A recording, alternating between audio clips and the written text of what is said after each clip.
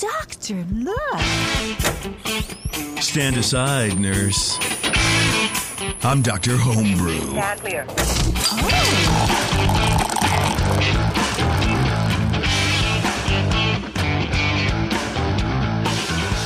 Hey, what's up, everybody? Thanks for joining us here in another episode of Dr. Homebrew. Today is all about Brian Cooper. It's not his birthday. It's not his wedding anniversary. Brian has brewed 2 beers, and he has given up judging duties to let everybody else judge his little tiny homebrews. He has little baby homebrews. They're in 2-ounce bottles. Taking off my judging hat here. Yeah, and putting on your taster hat. Cooper, thanks for submitting yourself on the rack that is Dr. Homebrew.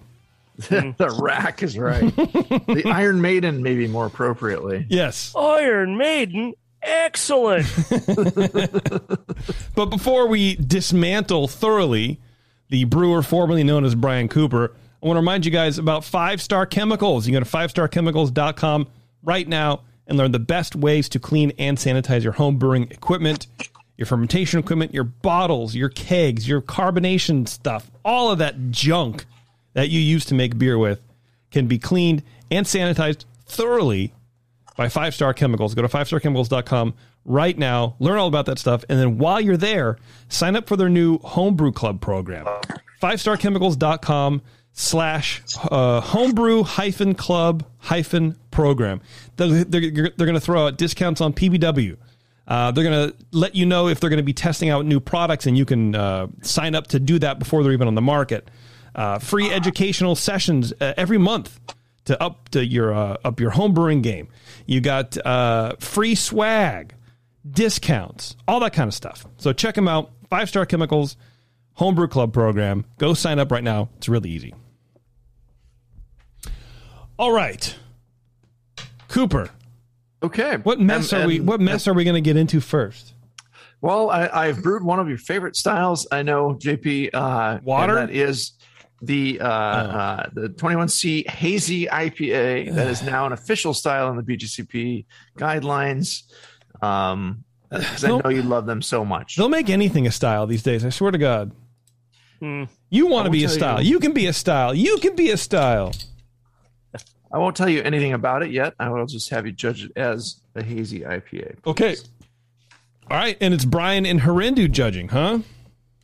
And you, JP. Well, I'm not really going to. And then later in the show, we're going to get to my sour that I brewed with my buddy Eric, who's also here with us. All right, Eric, what's up, man? Hey, how's it going? Well, you know what? I will say, Brian, right off the top, I popped the cap. I didn't hear a hiss. That's 20 points off right there. I made a note on my score sheet. No hiss on opening. There's no bottle variation on that. That's in the actual fermenter. Dab on his ass. All right, Shar. Well, look, with that, you get to go first. All right, so I can just denigrate and belittle my friend and co-host, Brian. It's true. Please do. Please do. All right. Now, you were treat him like a normal guest on Dr. Homebrew. So, with Brian, are you in a homebrew club? Why, yes, I founded a club called the Mad Zymergists, and I'm the current vice president. And we are located in the Tri-Valley area in the Eastern Bay region of the San Francisco Bay Area, California. So anyone around this area that wants to join and learn something about brewing, they should join Doze. Club Doze. They're great. do you have Brian, I got off the same joke at the same time. Club? MadZymergists.com. Right. It used to be .org, but they didn't like that as much, and .com was more popular from the beginning. But I just thought .org was more appropriate. And when I was running things, it was a .org, damn it. But don't go to .org because we just killed it. Yeah, you had a real good elevator pitch there, and there was a good joke at the end, and I just want to acknowledge that. That probably everyone that comes on the show should have an elevator pitch like that ready for their club and ready to plug their pluggable for their website and competitions and everything else. So listeners, think about that. There you go. It's from the heart, but we do love our little club, and we've got a good group of people. We've survived the pandemic by having great people on, Palmer, Zainashef, and, Pink Boots founder Terry Farndorf was on. Annie came on. Oh, nice. I had so many awesome people on. I haven't been on. I don't understand. I thought we invited you. Brian. No. Yeah, Shar and I haven't been on. What's going on? yeast people and hops people. It was fun in its own way, and I kind of miss that part of the pandemic, but I don't miss the pandemic part. No, that's a good lockdown part. Yeah. Get your vaccine, get your boosters, people. All right. So the aroma, I love the aroma on this beer. It was very high level of New World hops, and it's kind of juicy, quote unquote. And what I thought was interesting as it warmed up is there was sort of a medium low level of danky that I didn't get when it was cold. And the dank kind of comes out as it warms up, which is like West Side. It's dank. It's what we got over here. Jesus. So no off aromas. Like, if anyone not watching this on Facebook or YouTube is not watching JP shake his head at my old man rendering of like West Side. So aroma was good, 9 out of 12. I really enjoyed that. Appearance, 3 out of 3. Golden color, it's hazy on purpose. Low head is very persistent, so it's exactly what it should be. Flavor, initially the flavor is, of course, high hop flavor. And let me just have a 2 seconds of dead air while I sip it again. Yes, please. Let's do that. Because that's what's better for a podcast than someone listening to somebody drink. It's still very high hop flavor, followed almost immediately by a very high hop bitterness. There's low malt in the background. There's certainly malt there, but it's taking second place, second fiddle, like it should be in this style. The hop flavor is kind of, my notes are citrus, but again, as it warms, I get probably equal amount of dank flavor from that. The hop flavor is very high. The balance is, of course, toward hop flavor. It's well attenuated. The bitterness doesn't really go away. So the finish is long and kind of has imbalance toward hop flavor and hop bitterness. So flavor was 12 out of 20. Mouthfeel, and I probably should have come up a couple of points on that. I'm going to come up. We're having some live homebrew judging here, people. I'm coming up to 14 on that. So it's going to affect. Just because I'm giving you the eye right now on the Zoom call here. Yeah. Because Cooper's like, God damn it. I made arrangements to give you stuff this weekend to take to your house. So this is how you repay me. And mouthfeel, body is medium, low carbonation. It's slightly warming. I wouldn't say it's creamy or astringent. 5 out of 5. Overall impression, I gave it a 7 for a total of 38 out of 50, which puts it in the territory of excellent. I like this IPA a lot, and I like the what to me kind of comes across as a combination of New England IPA and West Coast IPA. It's got the haze. It's not sludgy. It's hazy. I'll be curious if you use like oats or something like that, or wheat. It's got the haze character. It's got the little bit of malt character. The malt character kind of gets overshadowed by the bitterness because it's got West Coast IPA bitterness, which I like. One of the things, I had a former coworker who was from New England, Connecticut, and he'd go back home like every couple of months. And whenever he'd come back, he'd bring like a freaking case of like Treehouse and other beers from breweries that in 8 years ago, 10 years ago, we'd never heard of, but that are now like really popular. And it was like before New England IPA became a thing. And some of the, like from Treehouse in particular, I recall they were little hazy. They weren't sludgy. They were hazy, but they weren't without bitterness. They had like a firm, bitter backbone. And this reminds me of kind of some of those early 2010s Treehouse beer. Started learning about hazy IPA. So I think that the bitterness does push this maybe a little out of style. And maybe we need to have a new category of national IPA or Unity IPA or something where we have like West Coast and New England come together to be in harmony. But I think it's a great combination, but it doesn't quite fit in either category. But still, an excellent for that is a good score. And thank you for sharing your beer with us. All right. Very good. Harindu. All right. I think Brian Sharp covered all of my points. I mean, I just opened it up, so I don't have a full score sheet, but this is a delicious beer as it is.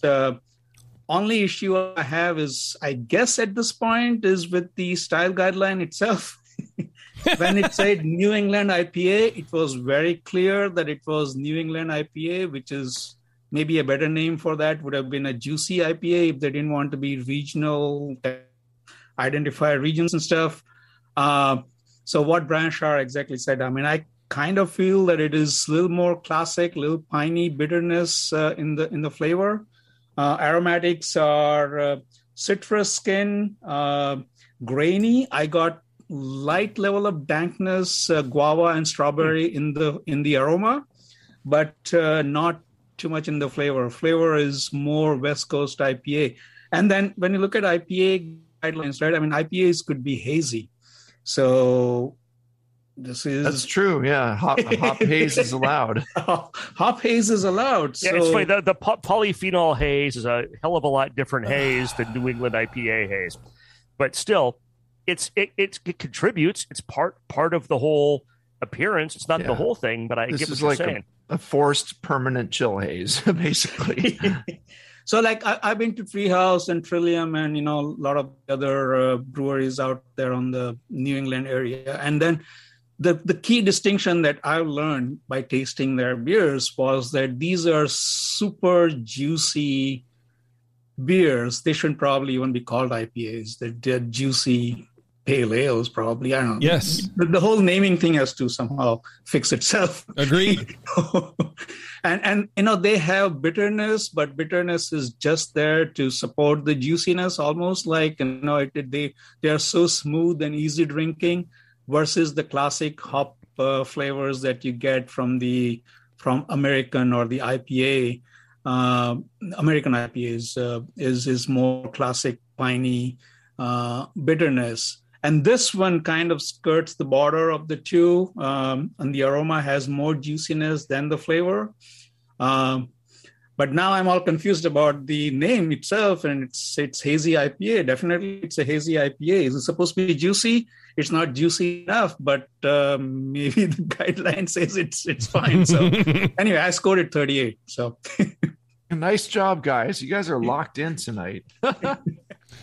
I don't know, man. I'll echo a lot of what everyone else has said. I think it's too bitter for the style, but also the commercial examples that I have had are sort of leaning that way anyways. It's sort of what craft brewers do, is just try to over bitter shit, and then someone realizes, hey, maybe we shouldn't, and then the pendulum comes back the other way to lagers, which is really just the natural place. 100 IBU.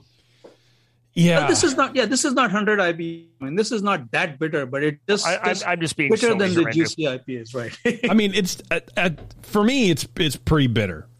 But again, I don't really drink these beers at all, so whatever. I don't know what I'm talking about. But honestly, I think this is more than firmly bitter. This is a very highly. It's super. This is West Coast IPA bitter. This is West Coast IPA bitter from the 90s, and I like it. Mm-hmm. But this is more bitter than an IPA has been in 10 years. There's the fair amount of kind of woody character.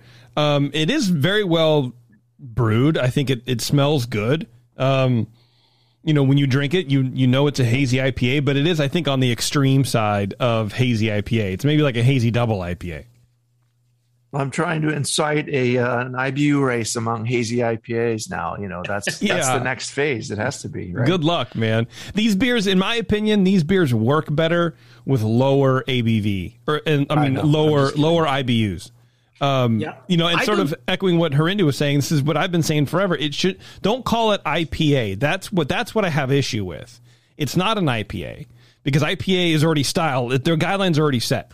Call it something else. Let's make a new thing for it. But if you call it hazy IPA, it's not. That's not what it is. Right. It's all marketing, right? If they call it IPA and then keep putting adjectives in front of it, then it sells. Right. There's cold exactly. IPA. Same with a cold IPA. Cooper, cold IPA is a lager, but nobody wants to call it a lager. So people want to buy IPAs, so call it a cold IPA. But it's also not a lager. I mean, it's a lagered. No. It's a colder beer. It's not really a lager. Sully made one. It's good. I've had a couple. I've had two. They've been good. I can see it. It's like a tasty / Narcissus method where you kind of ferment it, start cold and warm it up. Right, and it uses adjuncts like the classic American beers did with use some corn or rice to lighten up the body instead of just sugars like you do in some IPAs. Yeah, the concept is. I honestly think that they should have just called it Juicy Pale Ale instead of calling New England IPA or whatever, right? I mean, Juicy Ale. I mean, I don't know, Hazy Ale. Harendu, there's a reason why people like you and me don't get to pick names of stuff, because I think you're better at it than me, but like. We have brains, but marketing brain is totally different. And it's valuable and it's important, but oh my God, I don't know anything about it. Yeah. JP, you're like the marketing guy here. I am. That's true. No, it's a terrible name. But, Hazy IPA does sort of roll off the tongue. I get it. But anyway, the point is, it's sort of a Hazy IPA on steroids, Cooper. I actually don't think it's 90s style arrogant bastard West Coast IPA. It's somewhere in the middle, kind of. It's not really that far off. Yeah, I mean, for me, the only IPA I drink on a regular basis is Celebration Ale. So I'm way skewed on anything. To me, that's too bitter. To me, that's too much. Interesting. Yeah, it's very, very aggressive for me. But that's why everyone has their own preferences, right? That's exactly. That's why my wife hates beer in part because she hates any kind of bitterness or like roasted stuff. Yeah. She hates coffee for the same reason. At the smallest threshold of bitterness, she's like, I'm out. And everyone's got that threshold, and it's different for everybody. Right. Cooper, let's talk about your beer here, friend. Okay. Does this have a name? I'm calling it Salazy Hazy. So I was brewing too late. Just S' lazy hazy. It's a lazy hazy. I don't know. Not like Silesia from or Poland. like Slazy. I thought you were going for like a Polish thing. All right. I don't know what I was going for. Sleazy hazy. It was very late at night when I finished brewing this, so I had to name it something, and I just whatever. I was tired. Hey man. But yeah, I wanted to brew. So the Mad Zymergists had brought back the in club competitions, and I wanted to brew a beer for that. So a month and a half or so before that, I made a yeast starter. I'm like, well, of course, if I make a yeast starter, I will be forced to brew this weekend. Then I made it on like a Thursday. I got it going, and you learned something about yourself then. And the other thing is the yeast I had around. So I had a London 3 saved that I wanted to use to make a hazy, and it didn't look that lively. And then I had a US ale yeast too that was also in the fridge, and they were both kind of past their dates. So I put them in with a proper starter, shake start, and just let it go. And it didn't really do too much. And I was like, well, and then I got to the weekend and I was just too busy to even think about brewing. And then it didn't happen. So I just put it in the fridge.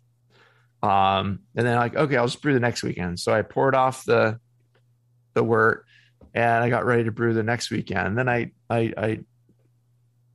put in another can of proper, another bottle of water, and just shook it up a little bit, and got it going again. And then I turned on my Pico Brew, and I hadn't used it in a while, the Pico Brew Z. And I went to the Pico Brew website, and it was the first time I'd seen the warning: do not enter this site. It's dangerous. You may get, your ass handed to you by whatever, right? Somebody that does bad things on the internet. Anyway, a furry. So I was like, okay, that's weird. I can't brew with my Pico Z now because it had worked always before. But it's just like, okay. So I was talking to my buddy John later. I didn't brew that weekend. I'm talking to my buddy John later whenever I had a beer at his place. And he's like, and he owns a website. I mean, this is a long story, but yeah. Where does this have to do with me? Whatever. So he's like, I'm like, okay. So I went on my phone. I could just click through, change the security settings a little bit, and nobody's going to steal my Pico Brew password and get my bank accounts. And it's a different password anyway. So, yeah. It's 1 2 3 4 5 6 instead of password username, SWORD, everything. Yeah. So whatever. So I went on my phone, like, okay, I can see my brew system. I can see that. So then the next weekend, I did the same thing. I poured off the wort, did another starter on the Thursday or whatever. So the starter was like, I probably way overpitched because the starter was getting happy. Like with each successive time, this probably dead yeast that wouldn't have done much that first weekend was really lively all of a sudden. And I just, it was so a blend. I thought, well, I kind of like the idea of blending the London 3 with the clean American yeast and just maybe get kind of a, slightly cleaner profile, a little bit of that London 3 character too, just for fun. Yeah. So I brewed and I got it going. I kind of used what I had around, but this is a 2.5 gallon batch on the Pico Brew Z. I did 3 pounds of American 2-row pale, 1 pound of flaked oats, half a pound of torrefied wheat. I kind of like the torrefied wheat because all the starches are just exploded and it's unmalted wheat. You can use malted wheat or you can use raw wheat, but this really, I don't know, it's just all those starches get in there and it helps. So I did also, in addition to the 3 pounds of American 2-row pale, I used just a touch over 4 pounds. I just finished my bag of Simpson's Golden Promise that I had around 4 pounds and an ounce. So yeah, mostly just pale malts and oats and wheat and whatever percentages those are. And I used a half a pound of rice hulls with that to help kind of keep it from sticking and getting, and then water wise, I just used, I used like 2.5 gallons of distilled water. And then I used the balance of water. I think it was like a little over 3 gallon or 3.5. Let me see, 3.67 gallons of water total. So 2.5 of that was distilled water. Then I added 5 grams of calcium chloride. I did not add any gypsum or anything. I'm sure I get plenty of sulfates from my filtered water from the fridge. It was just kind of a lazy way to do it. Usually I'll filter the water or buy spring water, but I didn't want to do that and just did it easy and, didn't get any big chloramine problem from that. So that's good. There was not that much house water in there. So that's fine. It was a short boil too. I just it was a 15-minute boil. And so at 10 minutes, an ounce of Mosaic, at 5 minutes, an ounce of Mosaic, and at 2 minutes, an ounce of Galaxy. And then I did a whirlpool where I added another ounce of Galaxy. And with the Pico Brew, it runs through all the hops that are in there at that point. It starts with the first, goes to the second, like all those are in the kettle, goes to the third, then goes to the fourth. So all those 4 ounces of hops in a 2.5 gallon batch were whirlpooled for 30 minutes at, I believe it was 175. Yeah, 175 for 30 minutes. And by the time I got to cleaning my system and getting it all working, it was like very late in the day when I started the batch. And I fell asleep and it went, and my wife woke me up. Something's beeping, and like 2 in the morning or whatever. I came out and finished the batch, and probably fell asleep. Yep, 3 in the morning. Yeah, no, I was asleep with my kid.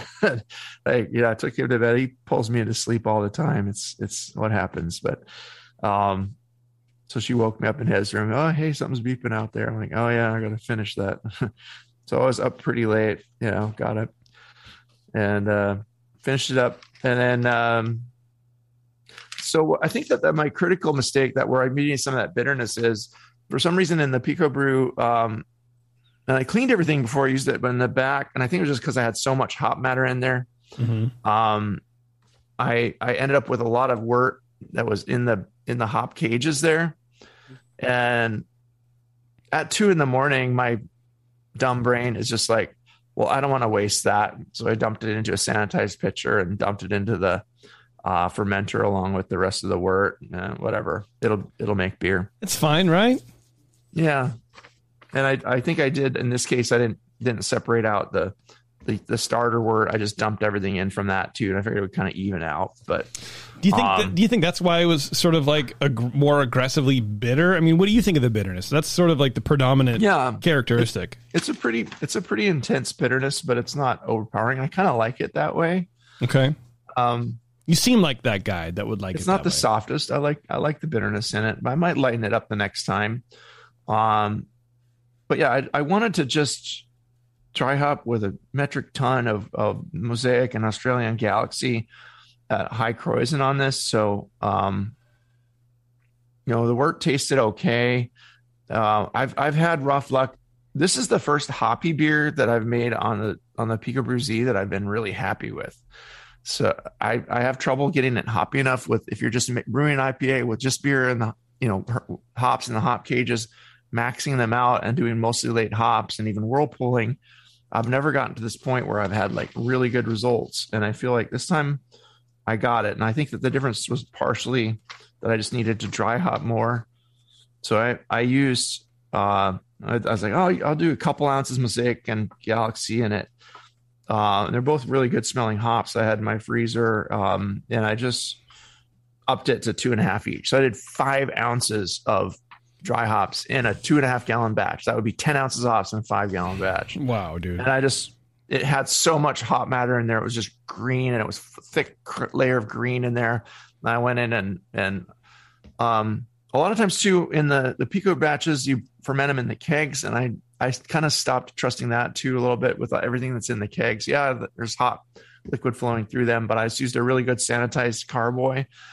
And also my friend Keith, who used to be on the show, by the way, and he talked about with beers that are sensitive to oxidation, he thinks that Star San kind of sometimes does have an oxidative effect, which isn't going to be pronounced in most beers. But like if you have, a no rinse sanitizer and you just leave it there, that you could, in a very sensitive beer like this, that's going to turn brown at the hint of a little tiny bit of oxidation, it's, that effect might be enough to make it start to turn a little bit south. I don't know if that's true or not, but I actually rinsed the carboy with clean, distilled water, just out of a distilled water bottle, and just shook it around, dumped it out. That's going to be clean. Yeah, I mean, I'm sure it's fine. I mean, I think like with any beer, you can put beer on the foam. Yeah, but it's also fine to let it sit and drain out a little bit. But if you're worried about that, yeah, you can definitely do that. So I got paranoid about oxidation, and I Sure. Some people don't even like to dry hop these after high Kreuzen, but so I brewed it on the 29th. I dry hopped on the 31st, and it was already starting to come down. It was a little past high Kreuzen. I brewed this beer in 9 days from the fermenter to the keg. It was done, and it started at 10:57, finished at 10:12. It's about a 6% or maybe 5.9. That's why they're so popular with brewers. It's on the light side for Hazy IPA. It's not an IPA. Yeah, I was going to say. Yeah. These days, you need to get 6.8, but I kind of like that it's light. And maybe that's part of what's accenting the haziness the bitterness too. But I got a really good transfer. I was happy with it. I had a brand new auto siphon, and I kind of used the clip at the top of the thing, like the chip clip, to get it where I want it.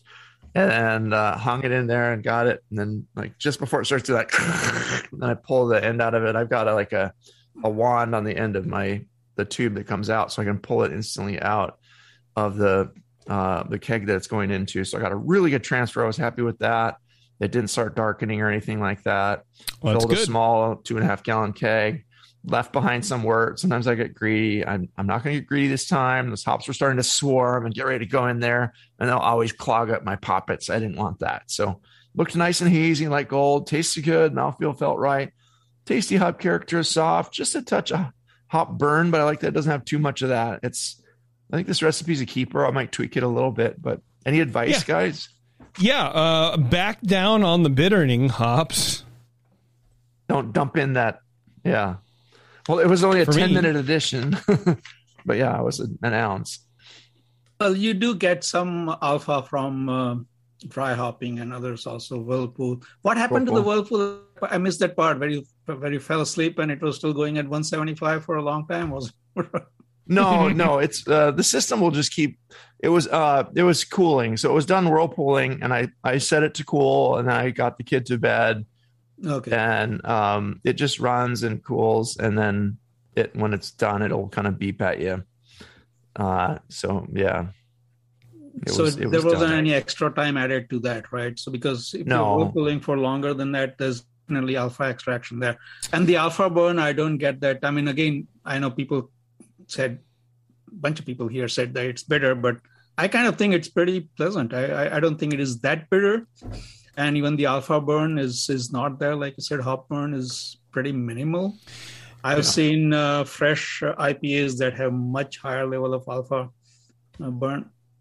Yeah. Well, and that's what I mean, right? Like Harinder, you're obviously way more exposed to these. You probably go out and order an IPA off the board, right? I don't do that. So for me, it's like, that's a lot. But you know what I was thinking? Like, I wonder if it is sort of more pronounced because, yes, the system recirculates, but Brian, you said you had a bunch sitting in your hop baskets. So I wonder if those were just sitting there in contact with the hops for... That was sitting there in contact with God the knows hops, how long. And that was after... So at what temperature? No, it was low temperature by then, but you're right. That was in contact with the hops. And that's, again, where I think my maybe critical flaw, but it made decent beer anyway, was... the other thing I'll say is my bottling method leaves a bit to be desired. And I did, just the bottle wand into the bottles from the keg with a stopper and just kind of did a pseudo counter pressure fill, but not really. I purged the bottles, everything that I bottled, I purged and, chilled the bottles and just did that. We didn't really say anything about that. Like, it's fine. Cooler. Yeah, don't worry about it.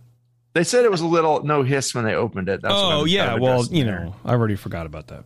No, and I don't get any oxidation effect right now. Maybe, I don't know, a month from now or 2 months from now, it'll be a different thing. But you're drinking it eight days after kegging, so you want to drink these fresh. And it's I kegged it on the 7th. We're on the 15th now, so yeah. All right, well, very good, Brian. Is there anything else? Probably not. I don't know. Yeah, I guess water wise, I didn't do any calculations on the water, but I had done I think 4.5 grams or so of calcium chloride before in a hazy. That seemed like the right amount for the water, but that time I just did it with spring water. This time I was listening to some YouTube video guy, whatever, recommended like use some distilled water and blend it with spring water, or just use distilled water. I think he just used distilled water, added a bunch of calcium chloride and a little bit of gypsum, and that's all he did to his water. And he made pretty good hazies, it sounded like. So I was like, well, sure. What's he gonna do? I haven't had good luck so far trying to make hazies, and like I had one that I was kind of okay, but then it wasn't the best either. What's he gonna do? Make a YouTube video and get on and be like, yeah, my beer sucks, so listen to me. This will be on YouTube eventually, and maybe somebody will learn something from it. But I don't know. Don't dump the dregs of the hop cages in. That's probably a bad idea. But no, overall, it's a good recipe, Brian. I think you should do it again and give it to someone else. All right, everybody, we're going to take a quick break. We're going to come back. We're going to drink more of Brian Cooper's beer here on Dr. Homebrew after this. Don't go anywhere. Hello, fellow BNers. This is Sully from the 21st Amendment Brewery located in San Francisco, just 2 blocks from Giants Park. Before Nico and I opened the 21A and before I was a professional brewer, I homebrewed on my small 4-burner apartment stove in a back house in Santa Monica, California, making my extract brews before graduating to the daunting idea of all-grain brewing. Homebrew books and information was hard to come by back then. The internet hadn't been invented yet, along with other things we take for granted today, like electricity and potable water. One thing I wish I had back then when I was learning was a radio show that could teach me the ins and outs of brewing and answer questions that I had about homebrewing, a resource for making great craft beer. The 21st Amendment Brewery is excited to be a proud sponsor of Dr. Homebrew, a great show that teaches you what you need to know about making incredible beer. Good stuff. Listen up, you might learn something. I certainly did. And thanks for your support. Tasty Crack Games. I'm sorry to tell you this, but we're going to have to pour you out. Back to Dr. Homebrew.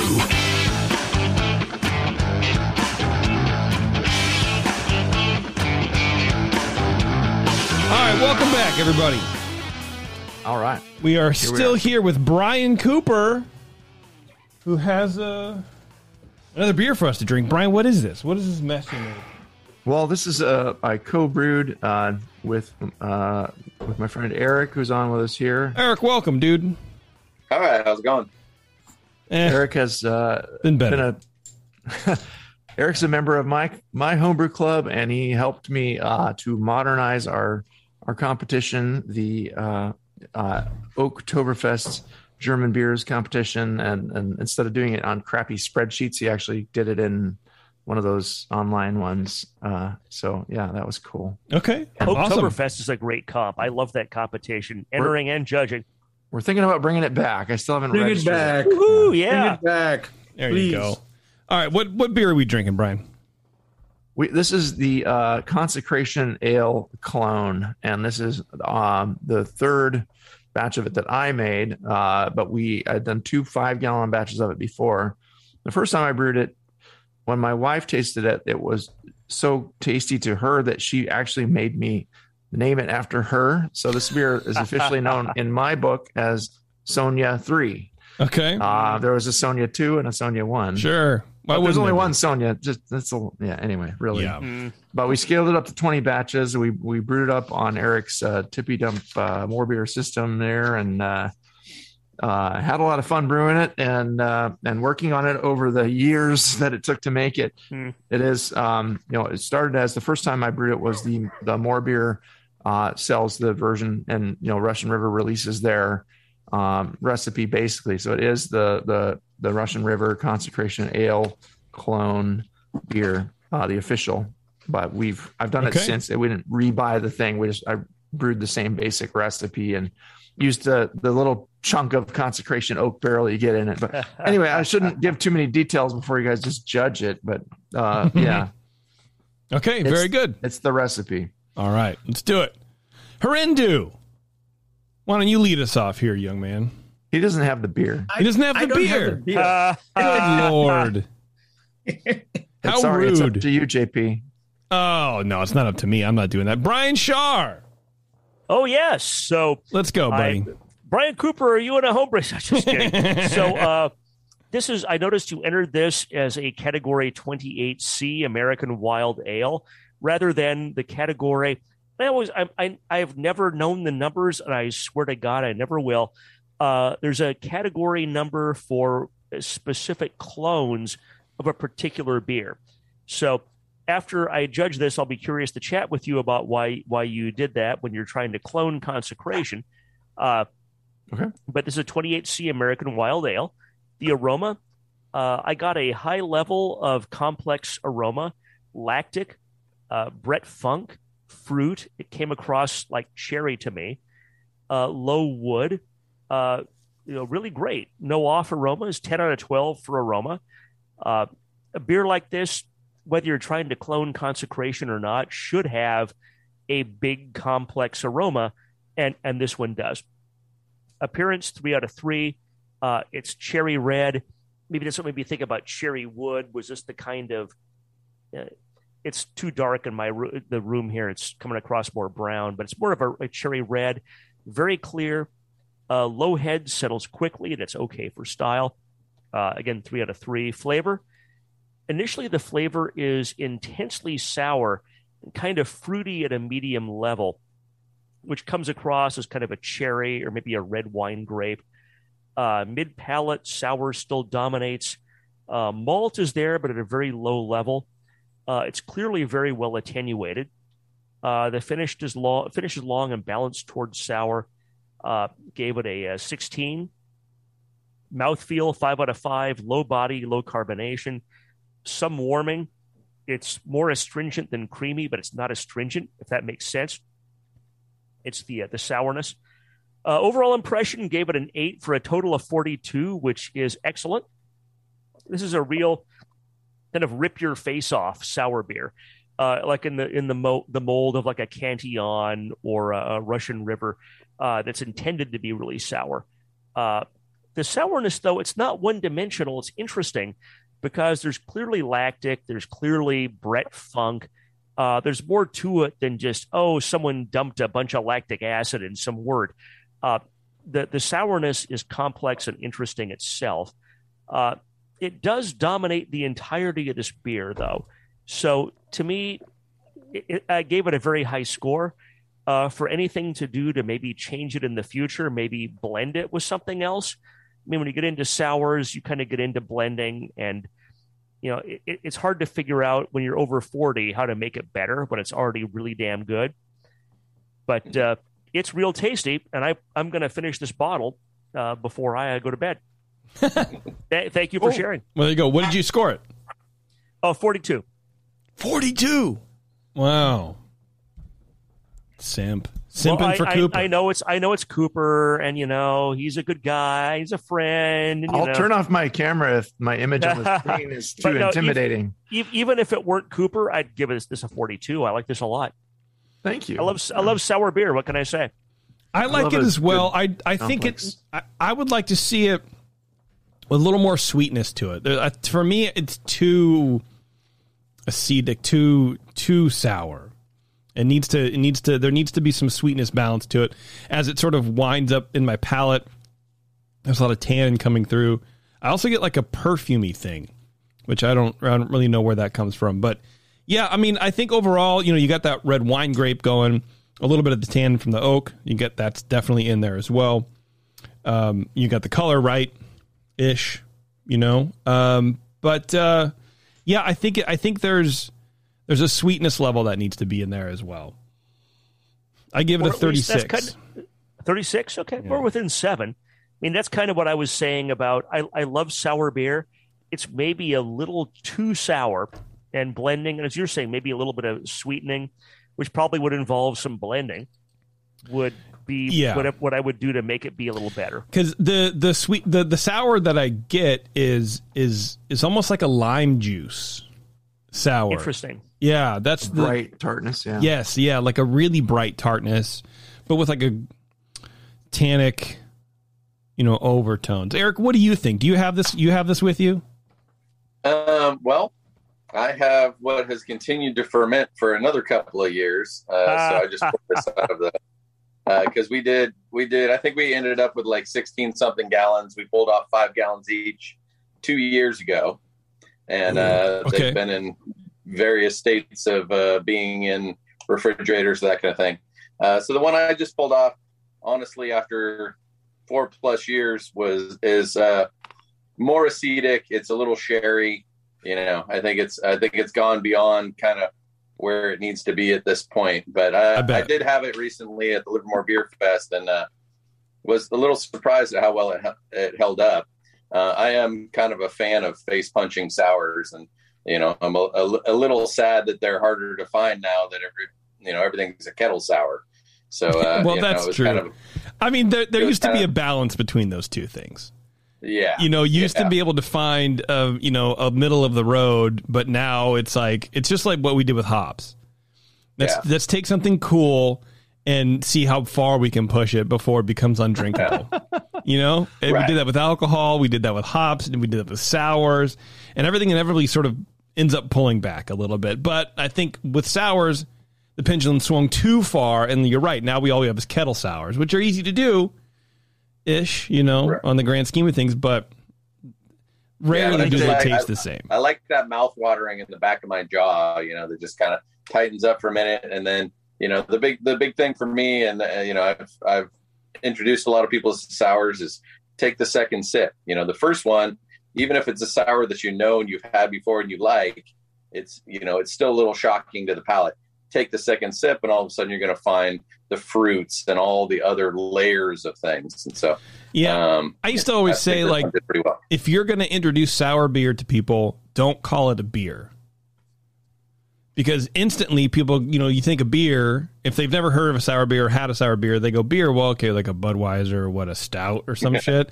And it'll like it'll flip their wig so much. We're like, I don't want this, or they'll spit it out or whatever. But if you go, here's a thing that's a sour drink, don't think of it as a beer. And I think it sort of strips everything, much like the enamel off my teeth with this beer.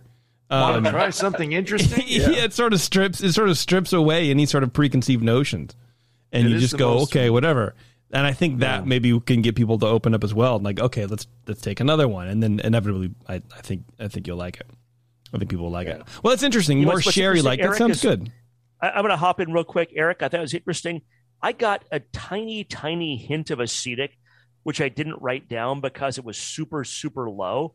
And it's interesting that 2 years later you're getting acetic, because that would make sense, because acetic is like it increases in the presence of oxygen, and 2 years is going to just give it more and more opportunity of oxygen come in. So I can understand that what you're tasting is probably a little more like Duchess in terms of acetic.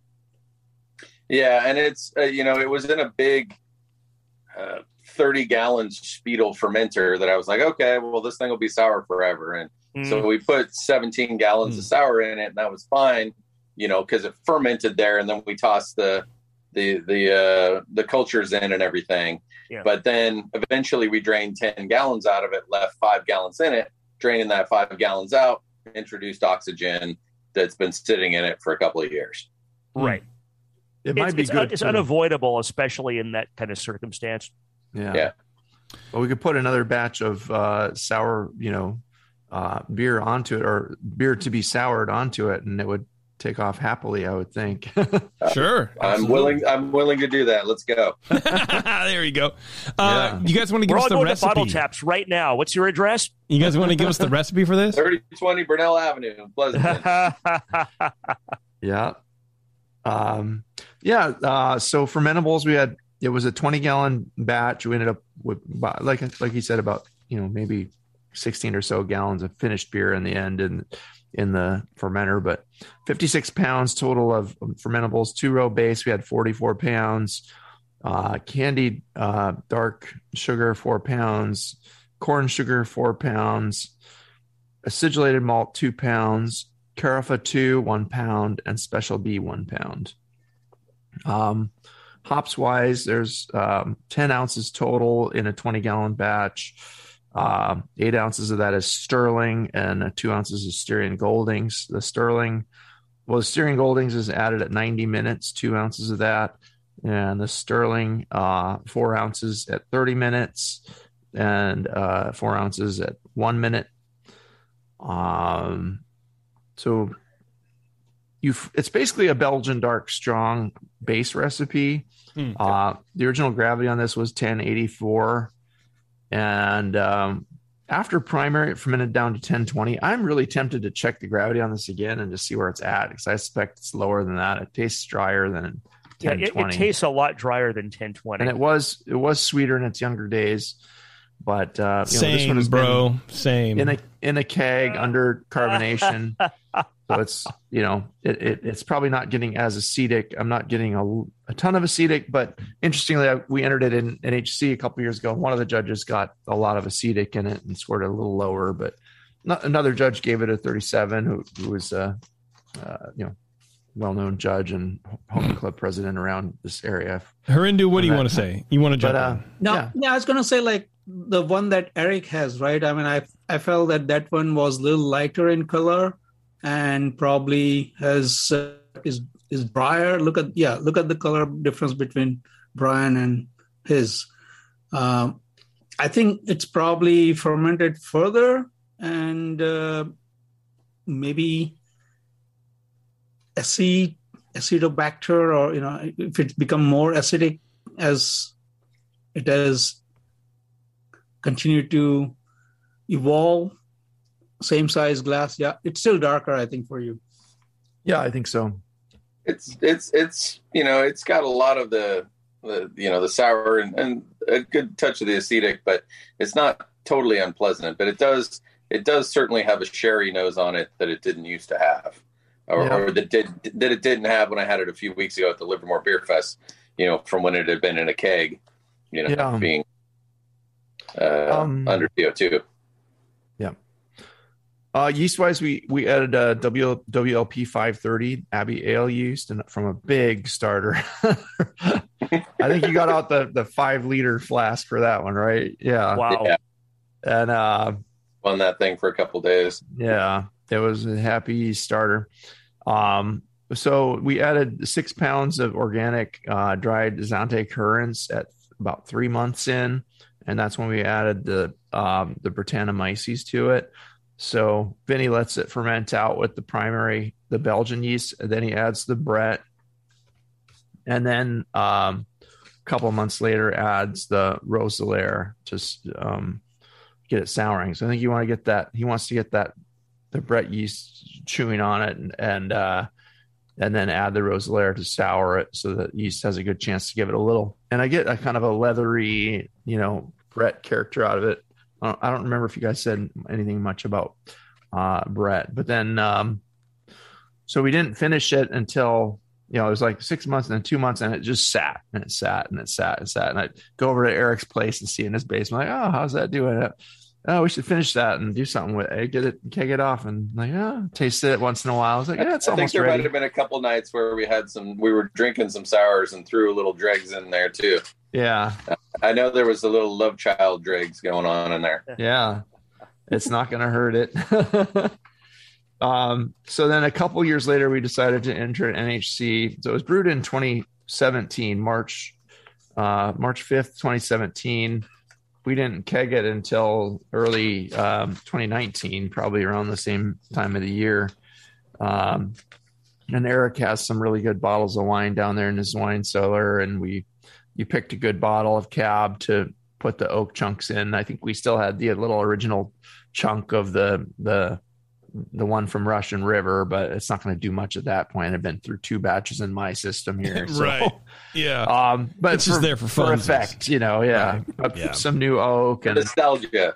Yeah. And a good red wine. And we kind of blend it until we were happy with it, with the red wine and the oak chunks, and got that in there for a while. Cool. Probably 7 days or something on the oak, I would think. But I don't know. Yeah. And I think we had strings on it. Was it spirals? And we pulled the oak out of there. I'm trying to remember what they were the flat, the stage kind of, the flat ones. Yeah. So we put those in there on strings and pulled it out when we were done. I felt like it was good. I entered it in NHC. And again, it scored like mid-30s then, but I think it was young then. I think it's gotten better over time. And thank you for the generous score, Brian, and the reasonable score, JP. I'm always scoring a little high, but you know what? I just scored that if I didn't know you. When I taste a beer like this, and I know how hard it is to make, it is, more beers, most advanced kit, of course. And this is our most advanced kit. Like it really is a challenge to make this beer. And I was happy with the way it came out, and it was fun brewing this with Eric, and we learned something every time we brew together on his system. And, well, there you go. That's the point. We're going to take a quick break. Hang on a sec. We'll be right back. This is Dr. Homebrew. All right. The leader in affordable, high-quality kegerators is here. Introducing Komos, the kegerator designed with serious beer drinkers in mind. It features an all-stainless steel draft tower, a major upgrade over traditional chrome-plated brass towers, and Komos keeps your new tower cold with their air-cooled tower fan, wrapping your beer lines in frigid coolness. Your beer is poured from innovative forward-sealing faucets that don't leak, so they stay cleaner for longer. Dual gas inlets on the rear of the fridge allow you to run both CO2 and nitrogen gas. Serve your beer with CO2, serve your kegged wine, or even cocktails with nitrogen. The digital temperature display has the largest range available, allowing you to use the Komos Kegerator for fermentation if you need to. And now Komos Kegerators ship with duo-tight draft fittings for that click-to-connect assembly we've all dreamed of. Buy direct from KomosDraft.com and receive free shipping on your order. That's KOMOS Draft.com.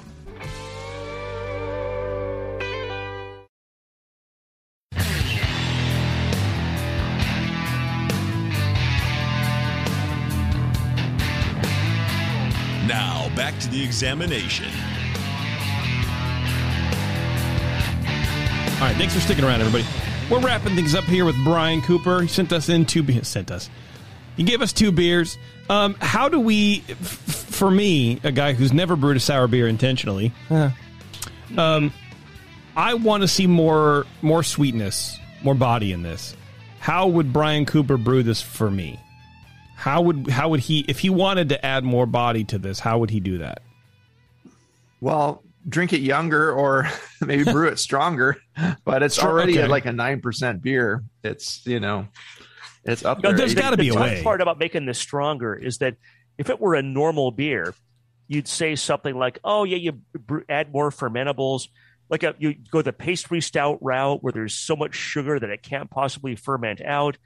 You'd say something like maybe you'd add some maltodextrin, some long chain unfermentable sugars. That's the better answer. Add like maybe a pound of something that's not fermentable. But for sour beers, the sour bacteria will eat all of that. In fact, they prefer the longer chain starches and sugars. So wood sugars they love. There's nothing. That's why there's not really a sour beer out there with a full body.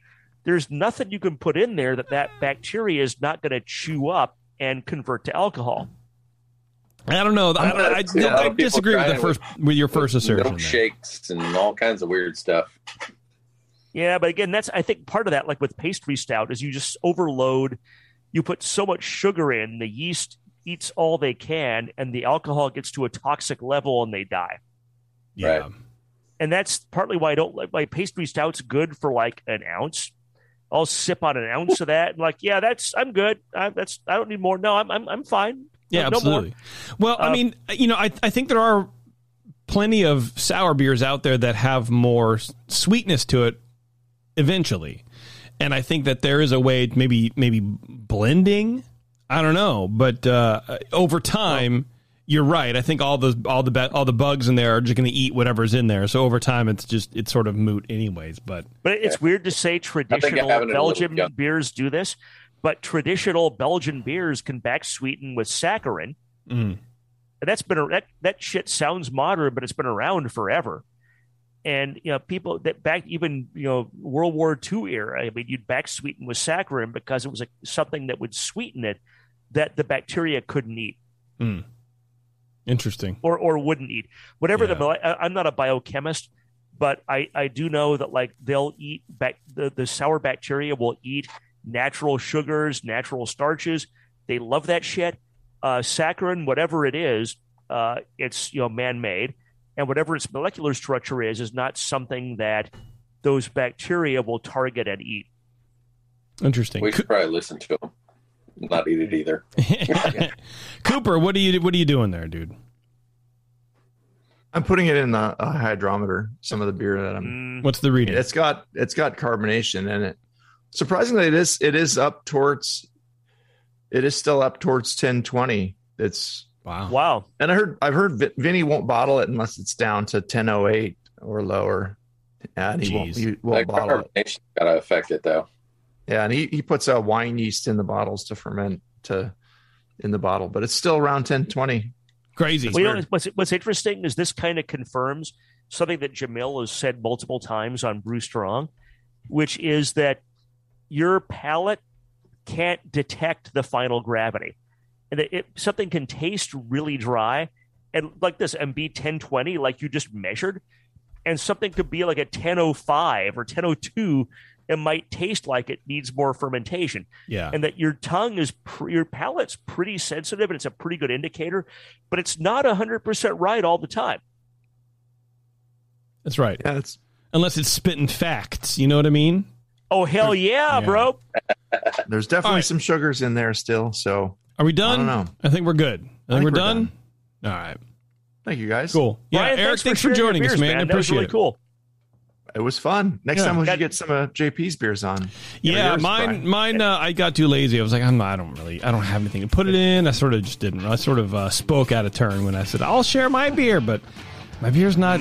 I know what I did wrong. I beat it to hell, and it's not very good. But definitely will brew something soon. And Shar, you should brew something too. Eric, thanks for joining us, man. I appreciate it. And Harindu, thank you very much, man. Thanks, man. I appreciate it as well.